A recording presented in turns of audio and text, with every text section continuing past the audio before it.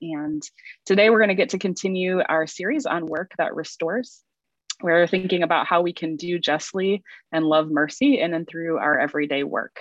And we've had a great past 2 weeks diving into that with some guest speakers. And I would encourage you to go back and listen to those if you didn't have a chance. But today I'm thrilled to have two friends on our call that are going to kind of help us take a look at this again from two different angles. So Missy Wallace, who is, maybe I can spotlight. Now I'm going to go ahead and stop sharing so that you can see. So Missy Wallace is right here. And she works with, she leads City to City's Global Faith and Work Initiative, which consults with cities, networks, and churches around the world on the implementation of faith and work strategies. Prior to that, Missy began and directed the Nashville Institute for Faith and Work, which is actually how we got a chance to know one another. But she's also worked at the Bank of America. She's worked at the Boston Consulting Group, Time Warner. And I like the fact that she did her MBA in our backyard at Kellogg Business School through Northwestern. So Missy, in a few minutes, is going to talk to us about a framework for work amidst brokenness. And then I'm going to do a bit of an interview with Ben Nussbaum. So I'm going to spotlight Ben for you. There's Ben. Ben is going to flesh out a little bit more of what this looks like, sort of a boots on the ground perspective. Ben is an alum of our 9-month Burnham Fellowship Program and other Faith and Work Chicago programs. He is working on his MDiv at Trinity in Deerfield, and he is currently working with a fantastic nonprofit group called Rework Training. And I'm really excited to have him get a chance to tell you a bit more about it. We'll hopefully have some time we'll save at the end for Q&A. If you have questions as we're kind of going along, feel free to drop those in the chat kind of publicly, or you can just send it to me directly, and we'll definitely try to get to those as we wrap up our session. But without further ado, I'm going to turn it over to Missy and have you take it away for today's session. So thanks so much, both Ben and Missy, for being with us. Thank you. It's great to be here. Although I see that I'm still having trouble with my share feature. Let me see.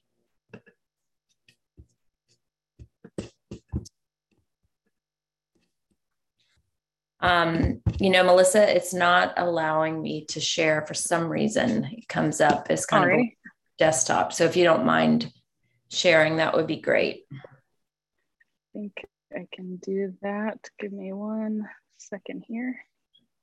Anyway, it's great to be with you all. I love Chicago. I lived there for 3 years, 2 in Evanston and then 1 in the city.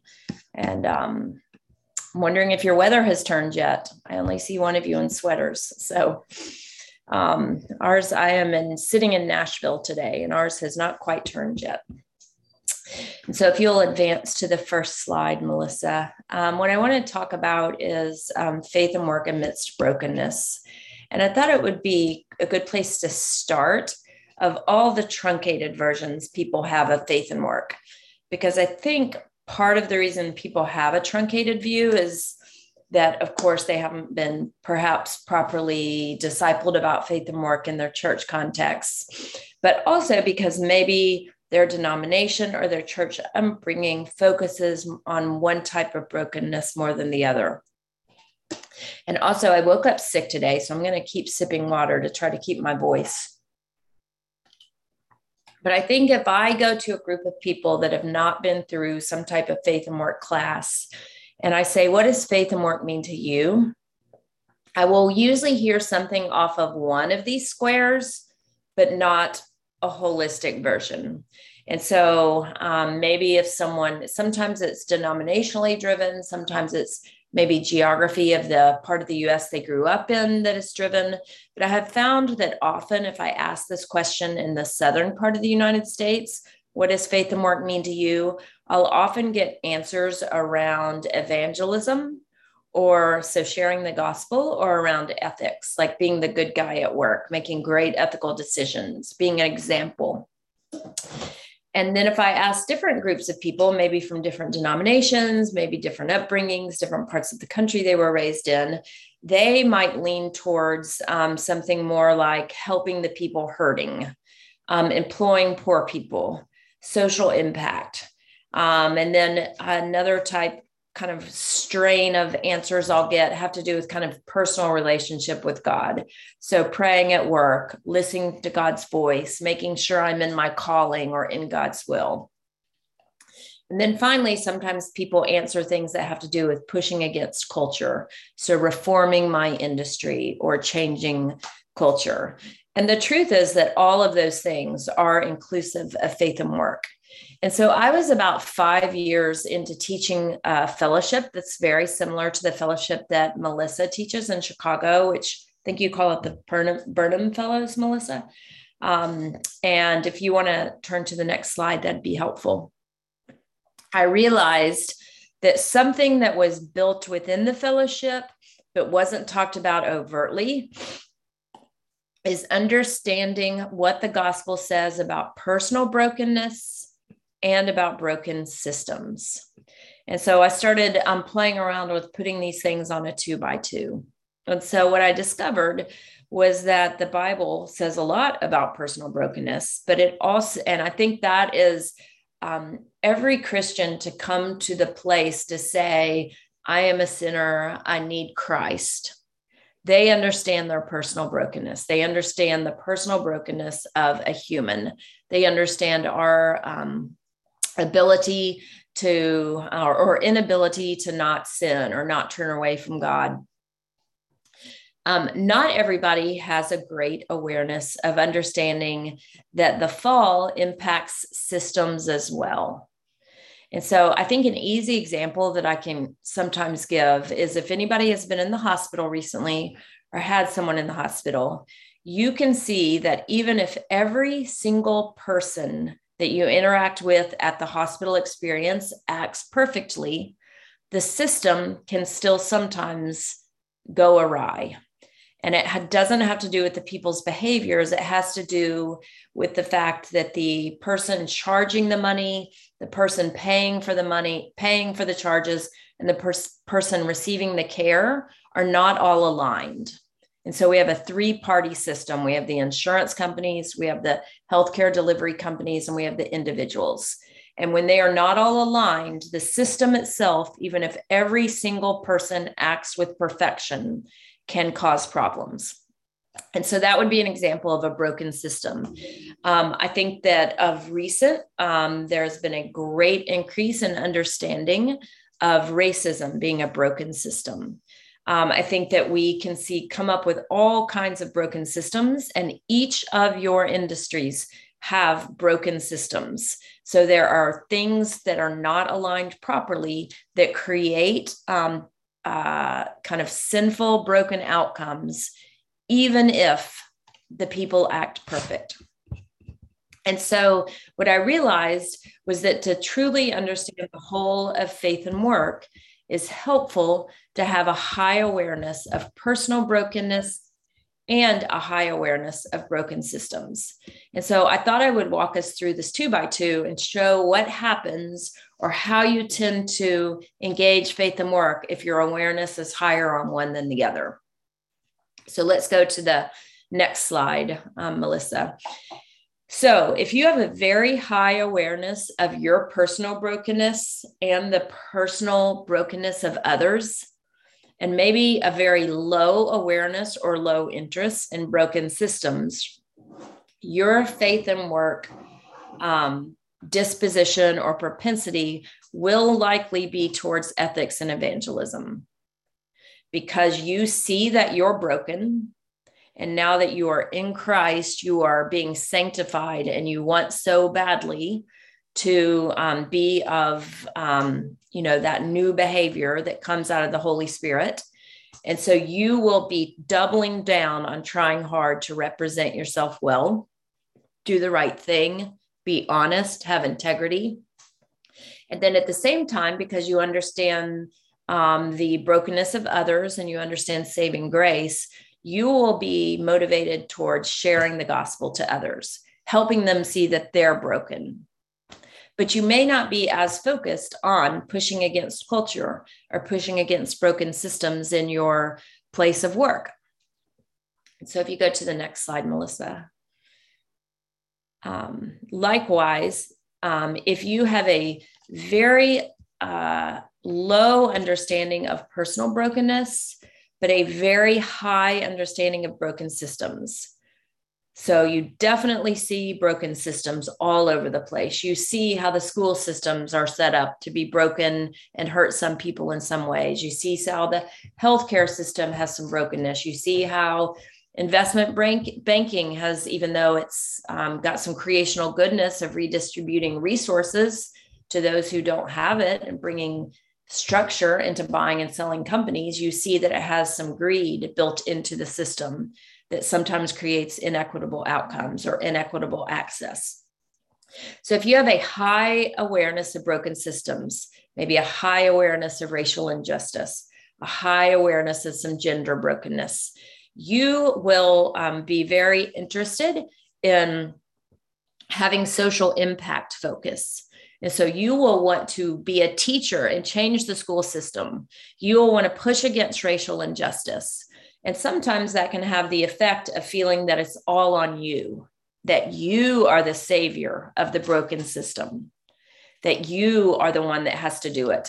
And when that starts to happen, it reduces your ability to perhaps see your brokenness or perhaps the brokenness of some people in the system, even though they are not the creator of the system.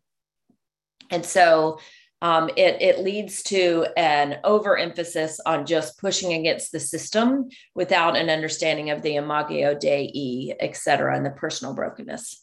So if you go to the next slide, if you have a low awareness of both, you probably are a nominal Christian, because I think it's hard to sit in the truths of Christianity and have a low awareness of both.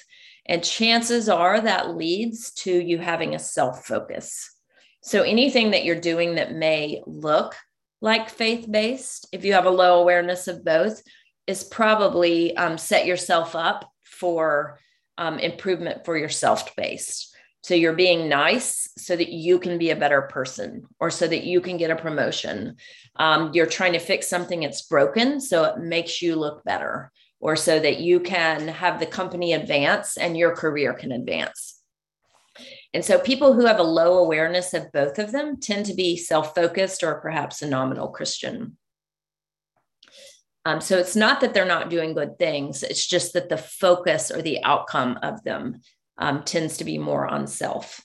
And so I would opine that having a high awareness of broken systems and a high awareness of personal brokenness is where we really can unleash the fullness of the gospel and the fullness of faith and work. So if you could please advance the slide, Melissa. And so that is where we get into being able to fully embrace all that faith and work has to offer.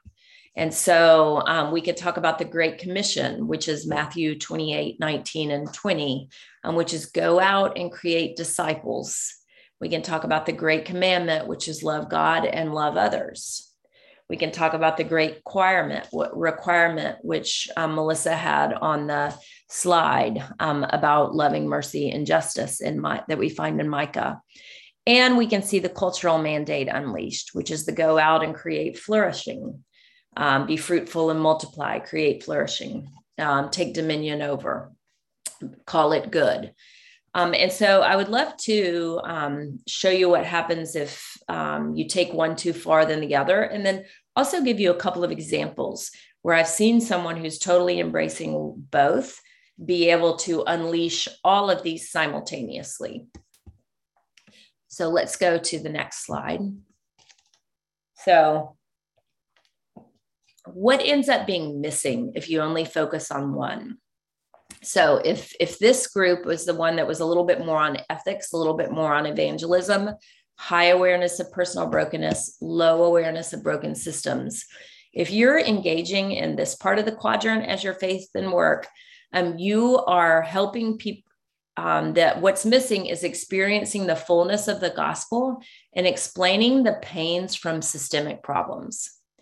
And so what you're sharing with people is this saving grace, but you're not able to explain the impact, while the impact on this world can feel so superficial to those suffering. So if someone is being, let's talk about the delivery workers for Amazon during the height of the pandemic lockdown. We read articles about how they were getting together for poor treatment, and they were having to work 20-hour shifts and weren't being paid well and weren't being paid overtime, right? So when somebody in that environment is coming and sharing the gospel with them and telling them that, they can have new heaven and new earth when they get to heaven, and there's this saving grace, it still doesn't explain to them through the lens of theology, well, why am I getting oppressed and treated so poorly at work? And when you help them understand high personal brokenness and high system brokenness, that's all part of the biblical story, and we're in the already but not yet, it allows them to understand why the world can still have so much suffering. Likewise, if you're down here in the bottom right, so you have someone that's just working their tail off. They're just striving to push against broken systems. And they're so incredible. They're warriors for underdogs. But sometimes humility is missing in the messenger. And then when things are pushed, why? So we're seeing a lot of Christians push on, how can CRT be true, right? They're pushing against some whys behind some of this work in this bottom quadrant. And if the person does not have a high understanding of system brokenness and personal, and a high understanding of personal brokenness, they have a hard time grounding it in the Imago Dei and all. They have a hard time grounding it in scripture. So it gets grounded in kind of striving. Down here, what's missing is in the bottom left is the motivation to care for others. And the motivation to care for others can start to fall apart because the self usually wins out. And so then let's look at some examples in the high. If you want to go to the next slide. So I'm going to share with you a story of someone who had a really high understanding of his personal brokenness, and he had a really high understanding of broken systems. And he had been working in Haiti he was there for 5 or 6 years before the big earthquake that I think was in 2015. And then he was about to move back to the US and the earthquake came. So he stayed there for another year, really involved in poverty alleviation, really saw a lot of broken systems, really understood his own brokenness, also understood the brokenness of others. He left and went to Stanford Business School. And after Stanford Business School, he felt called into business, and he ended up in a large publicly traded company that runs a certain type of healthcare clinics. That's a specialty type of clinic. And so when he ended up in our Faith and Work Intensive, he was about a year into his work. He was a middle manager, and he's feeling very discouraged that he should be back working in poverty relief, because in this publicly traded, profit-driven company, he had no ability to do poverty relief. He had no ability to really have an impact. And then the Holy Spirit really convicted him one night. He looked at the clinics that he managed. He managed a whole hundreds of clinics in one portion of the country. And he started looking at absentee rates because he was trying to understand why they were having a hard time keeping some of them staffed. And when you're not staffed, you're not making money, you're not going to meet your goals, you're going to take a stock hit, not to mention not caring for the patient well. And he was feeling both sets of pressures. And when he started looking at the absentee rates, he realized something significant. He realized that minimum wage workers had unexpected absences that were 3, 4, 5 times as long as higher paid professionals in the organization. And he's got curious about what's going on there. And what he found out, I'm going to make a long story quite short, but what he found out was that there were systems at play that if a minimum wage worker had an unexpected issue, like a car breaking down or a sick child, the system was set up where they could not get back to work as fast as if my car broke down. So if my car broke down, I'm calling AAA, they're going to replace my battery, or I'm taking Uber and I'm going to be to work in 3 hours. If someone at the minimum wage levels cars break down, they don't have AAA. They don't have another car to get to work. They don't have the cash back up to take an Uber to work. And in my city, to get across town on a bus may take up to 3 hours. And so to go through all the shenanigans to get to the payday loan, to get an advance, to be able to then go buy your battery, to then find someone in your apartment complex to change your battery for you, it ended up being a 2-3 day absence instead of a 3-hour absence for the example of a car not functioning. And so he really started working on this, and he was trying to unleash cash on their balance sheet to help people with emergency minimum wage workers, or what he deemed calling the working poor in his organization. So people working full time, but unable to meet the standard day-to-day expenses in life. He started working on a project to unleash cash on the balance sheet to reduce those absences by reducing their emergencies. And that project went on for quite a while due to a number of, there needed to be a third party involved. There were some legal issues, on and on. But while he was trying to get that approved, the human resources director of the entire company found out about it and went to another meeting. And someone in our other meeting said, "Did you prove to the head of people management that our lowest wage workers are poor?" And he said, "Maybe. Why?" And she said, "Because that person, that head of HR, just approved for us to pay for the nursing tuition for anyone who wants to go to nursing school at night so that they can move up in the organization, that will pay for 100% of their tuition." And she formerly had been against that. And she said she had been convinced now that minimum wage workers didn't have any margin to contribute to their own tuition at all, and that it would never be motivating to give them this access by only paying for part of their tuition. And so the story carries on. They're still trying to get the emergency help in place. But meanwhile, all these things have happened, right? So first of all, now minimum wage workers can get higher education and move up in the company with the company fully paying for their tuition. So I would say that's an element of the cultural mandate. Go out and create flourishing by looking for some broken systems. Second of all, at least 3, maybe 4, maybe 10 people in various ways. I know the HR director was an atheist, and asked him what motivated him. So he was able to share what motivated him to work on this project, that it was really his faith, that it was really the image of God in these workers, that it was really this system that someone could be working full time, yet not have an ability to solve a problem like a broken car battery.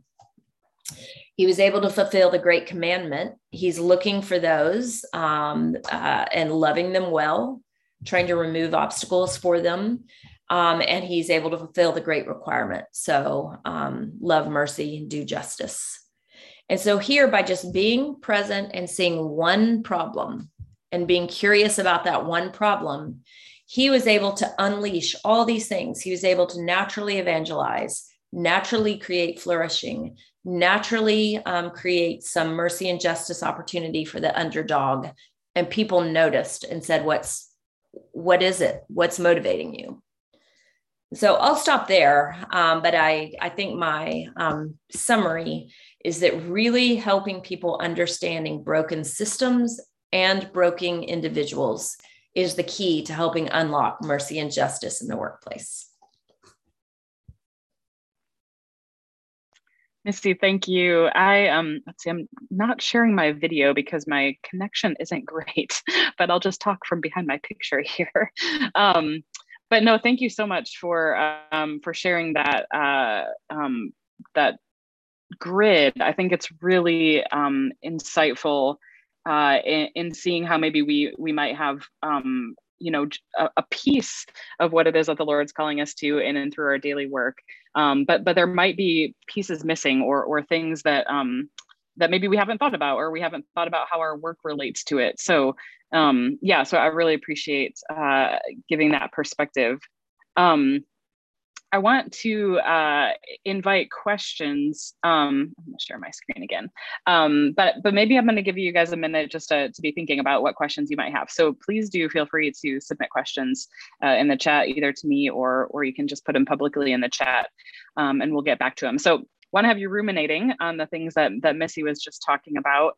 while we take it to another interview and have Ben share with us a bit about, I love the story that you shared, Missy, of the guy in the industry that he was in and what that looked like. And I think as we were considering this session, I thought about Ben and just what I have learned from him in the work that he's doing currently, and was just making a lot of connections as I thought about what it looks like to kind of see brokenness in systems and to really work towards addressing that. And so, Ben, I would love if you would just share maybe a bit. The organization you work for is called Rework Training. Is that the best way to say it? I think I've just been saying rework, but there's the training part of it, which supports minority communities with free professional development. And I would love to just have you unpack that a little bit more. Could you tell us about Rework?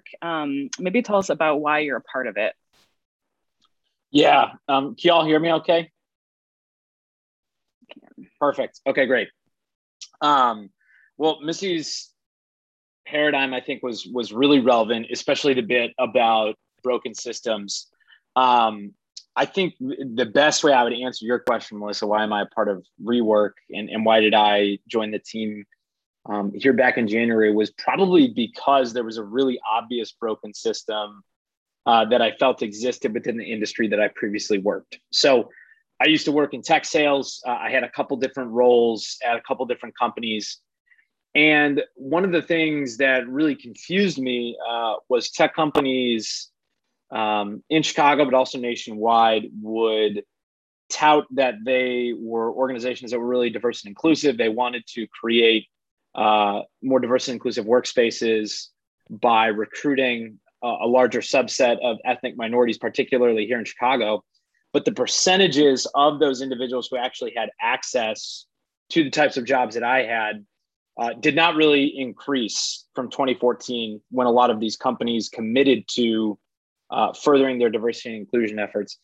And so the more that I worked in the industry for about 5 years, from 2016 to this last January, the more I realized that was a broken system that existed. In Chicago, there are a lot of really wonderful work opportunities here in the realm of tech sales, which is what I've done for the last half decade. But what I found was that people, particularly Black and brown populations from the south and west sides of the city, did not have equal access to those same jobs. And so as somebody who maybe has been able to see over, the last, like I said, half decade of my life, what some of these challenges that, Chicago faces are, what Rework was doing presented itself as a real solution to some of those broken systems that I've been able to observe from working within the industry. So that's overall, I would say the main reason why I joined in the work was because it was a really relevant broken system given the industry that I was working in. But also the other thing I tell people, I suppose more casually, is I think it's one of the best ideas nobody's ever heard of here in Chicago. So for those of y'all that are on the line that are Chicagoans, you all know that there's a pretty nasty history of redlining and inequity in a lot of different areas of our city, particularly as it relates to housing, education, food access, things like that. But what I realized in the work that I've done at LinkedIn was that there's actually maybe the most glaring area of inequity is access to high-paying work here in Chicago. And so I think the work that we're doing in training folks to have access to these types of jobs is a really wonderful idea that can actually exponentially swing the pendulum that not a lot of people consider, because we typically focus on some of those other areas that I previously mentioned. So those are a few of the reasons, Melissa, that I joined Rework. Hopefully that answered the question. I'm actually going to grab my other pair of headphones here because my AirPods just did the little "we're dying" thing. So give me like 2 seconds. Yes. No problem. We are running into a lot of technical difficulties today. So that just tells me that there's other things going on behind the scenes for this call that perhaps the enemy doesn't want us to get to share. So we're keep trusting the Lord and working with our technical issues. All right, you hear us, Ben? And maybe I need to ask you to unmute again. Can you hear us?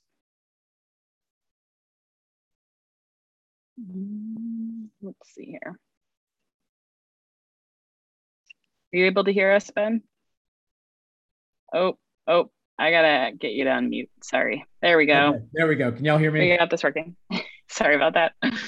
No, all good. Yes, we can hear you. Great. No, that's, yeah, I think that it's so relevant, Ben, what you were just talking about, and connected to what Missy was talking about as well. Could you tell us a bit more, like, what is it that Rework does? What does it look like? What, how do they go about this work? And even just to share, I know that it's, and this is not a Christian company that started because of a love for Christ even, but we can talk more about that. But yeah, that's been a really interesting thing for me to interact with as well. So Rework, to make things really religiously confusing, we were started by an atheist, same as Harrison. He's a good friend of mine. And then our CEO, my boss, Shelton, is actually a Jehovah's Witness. So like, we have no idea religiously what's going on with Rework. But what I do believe is that we're engaged in really wonderful kingdom work that has, kind of like Missy was saying earlier, maybe in that lower right quadrant, it has the Imago Dei, the fingerprints of the Imago Dei all over this organization. And so what we do as an organization is we work with folks from the south and west sides of the city who previously thought that, a job in tech sales that paid, $60,000 a year was ever an opportunity for them. So we train them on how to get these types of jobs and how to sell software. And then we actually get them jobs doing it by partnering with organizations across the city who, again, over the last year and a half, especially, have made all of these claims about wanting to hire more diverse and inclusive workforces. We sort of position ourselves as a really great opportunity to do just that and to actually put their money where their mouth is and hire people who historically have been barred from access to great jobs in the field of tech sales. And so really the way I look at it is, there's three levels of impact. The first level of impact is providing someone with a salary that pays $60,000 a year. Typically, folks come into our program from the south and west side making on average $17,000 a year, and they leave making $60,000 a year. So the impact that, that has on one person's wallet is really important. The impact that it has on an organization is the second level. So companies can gain access to, populations or communities that maybe previously they didn't engage with. So one of the stories I always really like to tell is one of our candidates was placed in a job at Salesforce, which Salesforce isn't exactly like, trying to sell to communities on the south side of Chicago. So Leonard, who was the candidate, he got a job there. Then his wife got a job there. Her wife's dad runs a business in St. Louis. So Salesforce was able to sell their product to his wife's dad. And then Leonard's barber actually ended up buying Salesforce as a product to manage their customers on. So we believe that the work we're doing can have an impact on our partners, our companies. That's the second level. But the third level is our communities. And we think that Chicago has not had creative, innovative solutions to solving a lot of the economic inequalities that neighborhoods have had over the last few decades. So when you think about $60,000 going back into a neighborhood like Englewood or like West Garfield Park or like Roseland, the exponential impact that can have long-term on the reinvestment that goes back into that neighborhood, we feel like tells a pretty compelling story. So on a basic level, we train people on how to get jobs in tech sales, and then we place them in jobs doing it. But long-term, our hope is to actually restore a lot of the communities that people who would like access to great jobs here in Chicago live in. I love that, Ben. I think it speaks to all those different levels. Even that we were talking about sort of that individual personal level, as I know you interact with individuals, even as you were talking about interacting with your coworkers who are coming from different faith backgrounds about why you do it. But then there's also, a vision toward even greater impact in good and flourishing and restoration that you're looking at in individual lives and families, as well as the community. So I think that's really it's really encouraging. And I know that there are folks on the call who are in Chicago. And so, yeah, I would love if you would just share what can it look like? I think this was one of the bigger connections I wanted to help make even with this call, is to ask, what does it look like for even those on the call to be involved with this, and to think about how do we use, sort of the networks, the platforms, the skills that we all bring, to be part of this kind of restoration work, this good work that you're part of. Yeah, so I'll really quickly drop our volunteer link in the chat, and then explain some of the different outcomes that could come about from you all volunteering. But really, just by virtue of you all working within a professional setting, we feel like you're qualified to volunteer for our organization.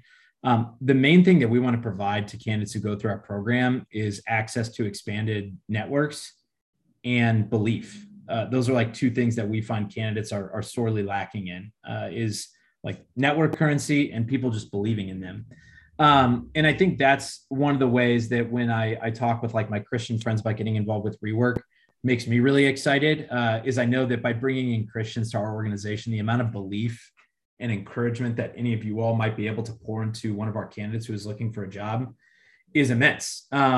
Because at a certain point with the industry that I work in, workforce development, career development, a lot of these conversations around diversity and inclusion, or bettering yourself, upskilling, those have a ceiling. There's a ceiling at which those conversations don't have necessarily like the same impact as when somebody who knows God, wants to see that person flourish, is able to walk into a person's life and say, hey, I believe in you. I'm in your corner. I want to do all that I can to help you gain access to a great job.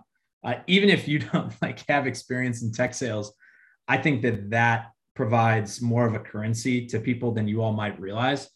And so I know this was a question I thought through for a long time as I became a citizen of this city. Like, what's the best way for me to actually plug into or help redeem some of the broken systems that I see here in Chicago? And there's a myriad number of different ways that you all can do that, whether that's, working at a homeless shelter or a food kitchen or working with kids and that sort of thing.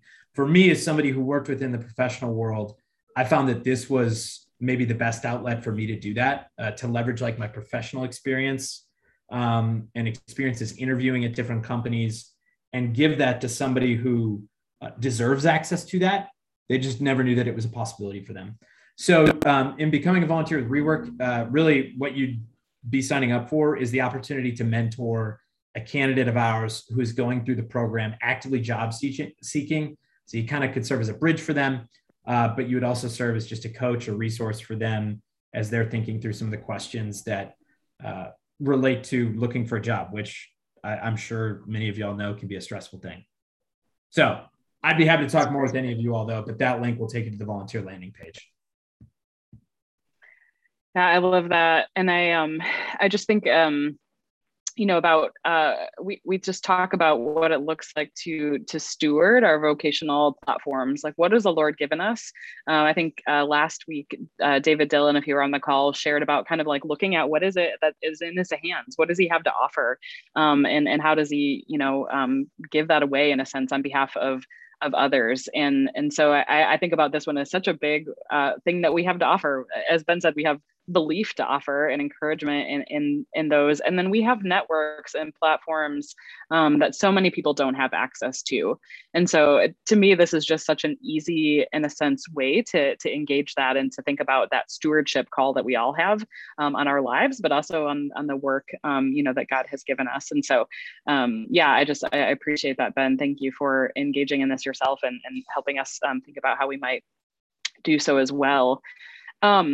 I want to open up for questions. I do have one. I'm going to bring it back to Missy, but if you have any questions for either of them, please feel free to drop that in the chat. We've got about 10 minutes here that we can do some Q&A. Missy, one of the questions that came in is even just kind of what are some questions that we might ask ourselves in order to think about these areas of brokenness, around us or in our workplace? How do we maybe begin to have that kind of mindset if that's not something we've had before? Sure. I think that's a great question. And I think if you start looking for it, you can't not see it. And so, if instead of, I find that when I'm assuming everything should work really well at work, you end up really frustrated, right? Because you run into things and, things are broken. That's just a biblical reality. And so, when you start feeling frustration at work, or when you start seeing others feel frustration at work, that's usually a sign, not always, because some conflict is very healthy, but that's often a sign that you're hitting against something that's broken. Motivations are misaligned, some kind of system, perhaps beyond just an individual acting selfishly. Some kind of system may be at work. I find that it's very helpful to go through an exercise of thinking about your industry's creational goodness. And so if you think about all of God's character traits, if you think about God in Genesis being a creator and then telling us to go out and create, you can make the leap that God actually cares about each industry, and there's some creational goodness in each industry. And so banking's one that often gets thrown under the bus as just super greedy. How can this have anything godly in it? Just secular, capital S. But one thing you can think about is that banking allows for the redistribution of resources from those who have them to those who don't. That is something that God does. God redistributes resources from those who have them to those who don't. And if you think about God as a creator, bringing structure out of chaos and trying to call it good all throughout Genesis 1.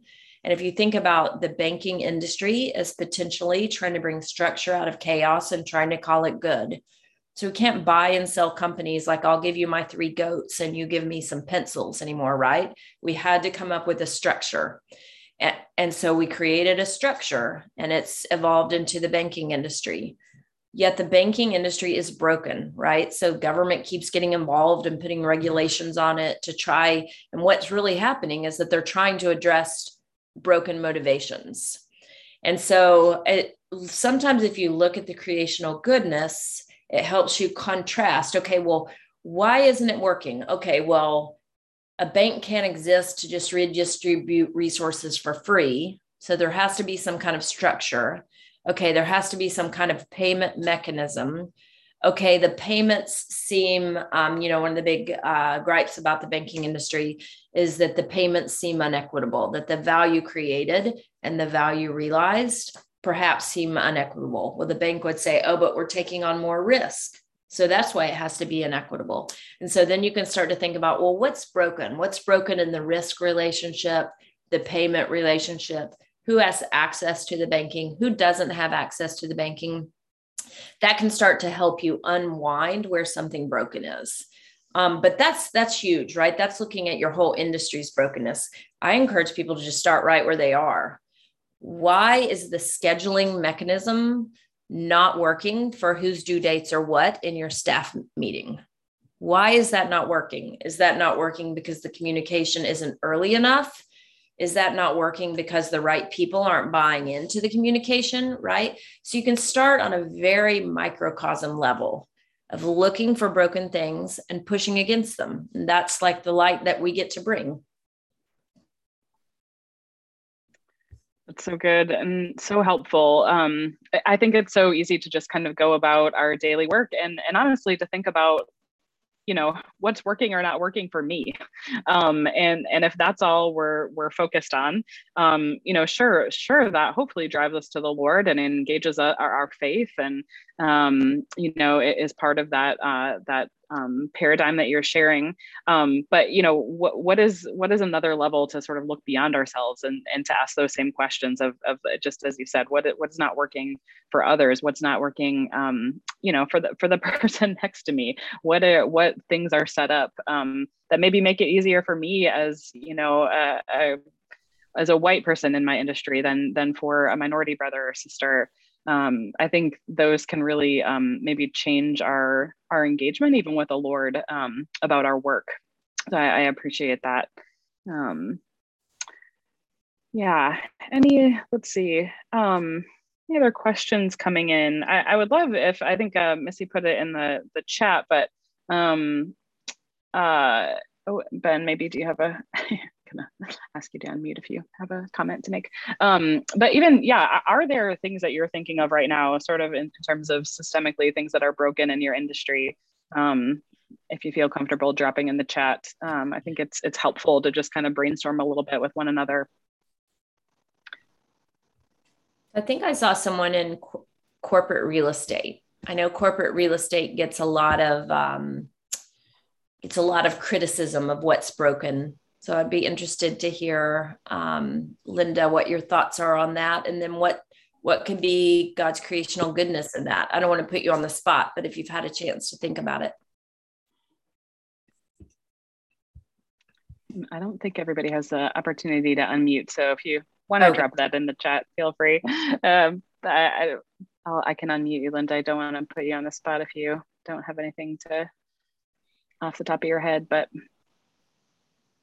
Correct. I am kind of on the spot, but what jumped into my mind right now was real quickly when you said the brokenness was just that the pandemic has really like caused everybody to stop working in offices. And so now there's like all this space that we don't know whether we're using it or not, or whether we will or not. So that's not the type of brokenness that you're talking about, but that's what jumped into my mind. No, that's absolutely, that's a episodic brokenness. So maybe that's not a chronic broken system, but now we do have a bit of a broken system in that we have all this bricks and mortar and office spaces all over the place. And it's unclear if people are ever going to go back to work again. So yes, I would say that's a great example, Linda. Thank you. I totally put you on the spot. And so thank you for just answering with your knee jerk. Sometimes our knee jerks are very indicative of what's broken because we're living it, we're feeling it, we're seeing it. And so what's creationally good about commercial real estate is that it allows community to be formed. It allows trust to be built. It allows people to sit in one spot together and create goods and services together, to distribute goods and services, to create flourishing, to do the cultural mandate. And so if the pandemic has made it where now people can no longer sit together, it's creating some trust erosion. It's creating a economic kind of mismatch. And so that's a great example. I'll jump in with a quick thought as well. I think naming some of these things. So I just saw Hannah Call's message in the chat about the retail industry and a lot of the really tangible inequities there. And I think, or injustices rather there. I think one of the ways actually in which you can also engage your coworkers in thoughtful dialogue about the redemption of your industry or a broken system or whatever it is like, so Missy said a moment ago, once you see something, you can't really unsee it. One of the things I've found in my work experience is naming that to my colleagues and saying like, hey, that's something I'm feeling, or that's something I'm observing. What do you think about that? And that space can become a really interesting area for conversation rather than maybe like the upper left quadrant of Missy's paradigm earlier, just thinking through or feeling this push to constantly share the gospel and maybe feeling like that is a bit forced or awkward sometimes. Having this type of conversation like, hey, this is an area of frustration I have with maybe what's going on in our industry, or maybe this is something I feel like isn't just, what do you think about that?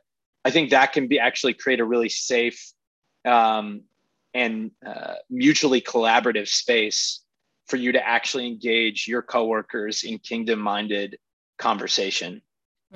That's a great comment, Ben. And I'd love to build off that by sharing something another consultant shared with me. And so I think most Christians have been informed, of the kind of biblical arc of creation, fall, redemption, restoration, right?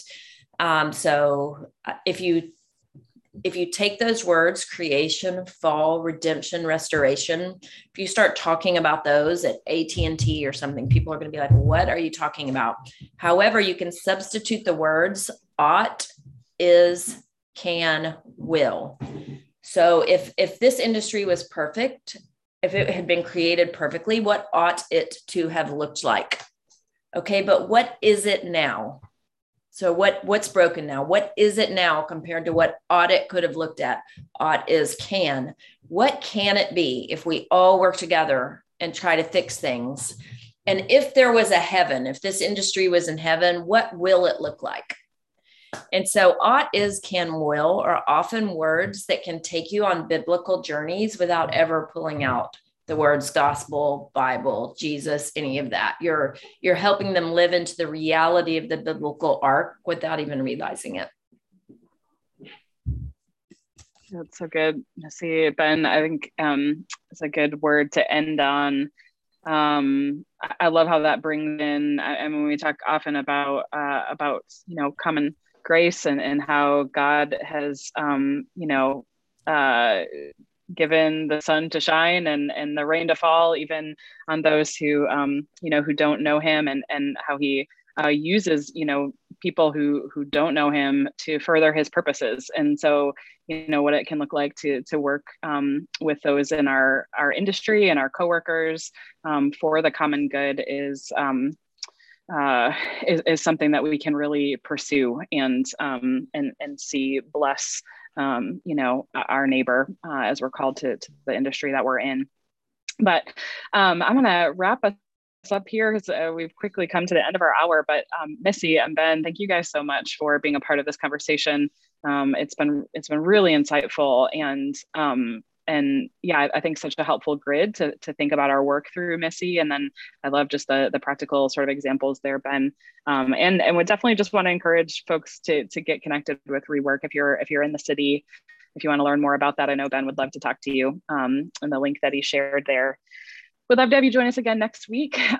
We, again, like I said, will be both in person and on Zoom. You can use the same link for next week. That'll be our final session. We actually have Kimberly Deckel is going to be talking with us. She is part of the Surge Network leadership team in Phoenix. She's also a social worker. And she's going to be talking about building the beloved community in our workplace. And so I'm really excited to hear from her next week. And yeah, hope to see each of you back.